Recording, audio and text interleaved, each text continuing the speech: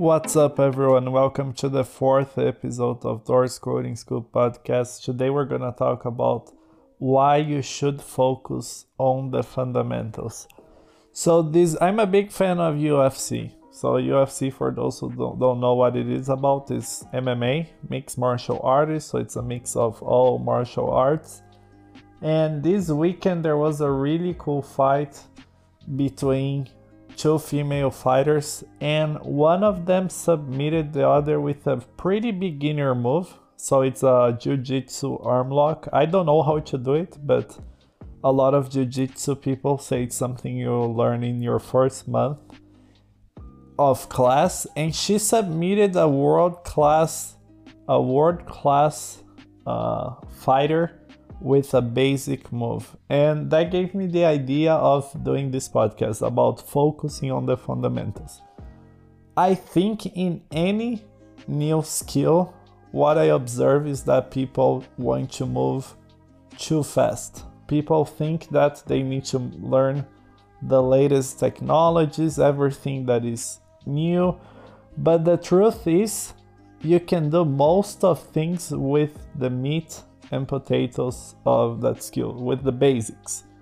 So in programming, what I see is that people want to learn new frameworks, new programming languages, but a lot of students don't have the fundamentals well exercised. So what I mean by fundamentals is for loops, if and else statements, logic, strings slicing. This is not something really cool. People don't dream of doing for loops or if and else statements, but you need to do hundreds of problems with those topics. And what I see too often is people wanting to learn a framework or build an app, but they don't have the basics. So how can you practice the basics? First, you can take a hard course. As I always say here on YouTube or in my podcast, focus on hard courses from top universities. So I recommend CS50 or MIT Introduction to Computer Science using Python. Another great website where you can practice the fundamentals, and I use with all my students, is codingbat.com, or you can Google it, codingbat.com. It was created by a Stanford professor who saw that a lot of students move on to upper level computer science classes without the fundamentals. So over there you have both problems in Python and in Java, and there's 100 problems each focusing on the fundamentals. What I do with my students is pretty much do 90% of the Python problems over and over again. It gets tiring, it's boring, but it's necessary. So my tip this week is stop focusing on the super fancy stuff.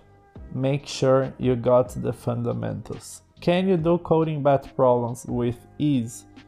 Is it super comfortable, or do you have to struggle? Do you have to Google a lot of things?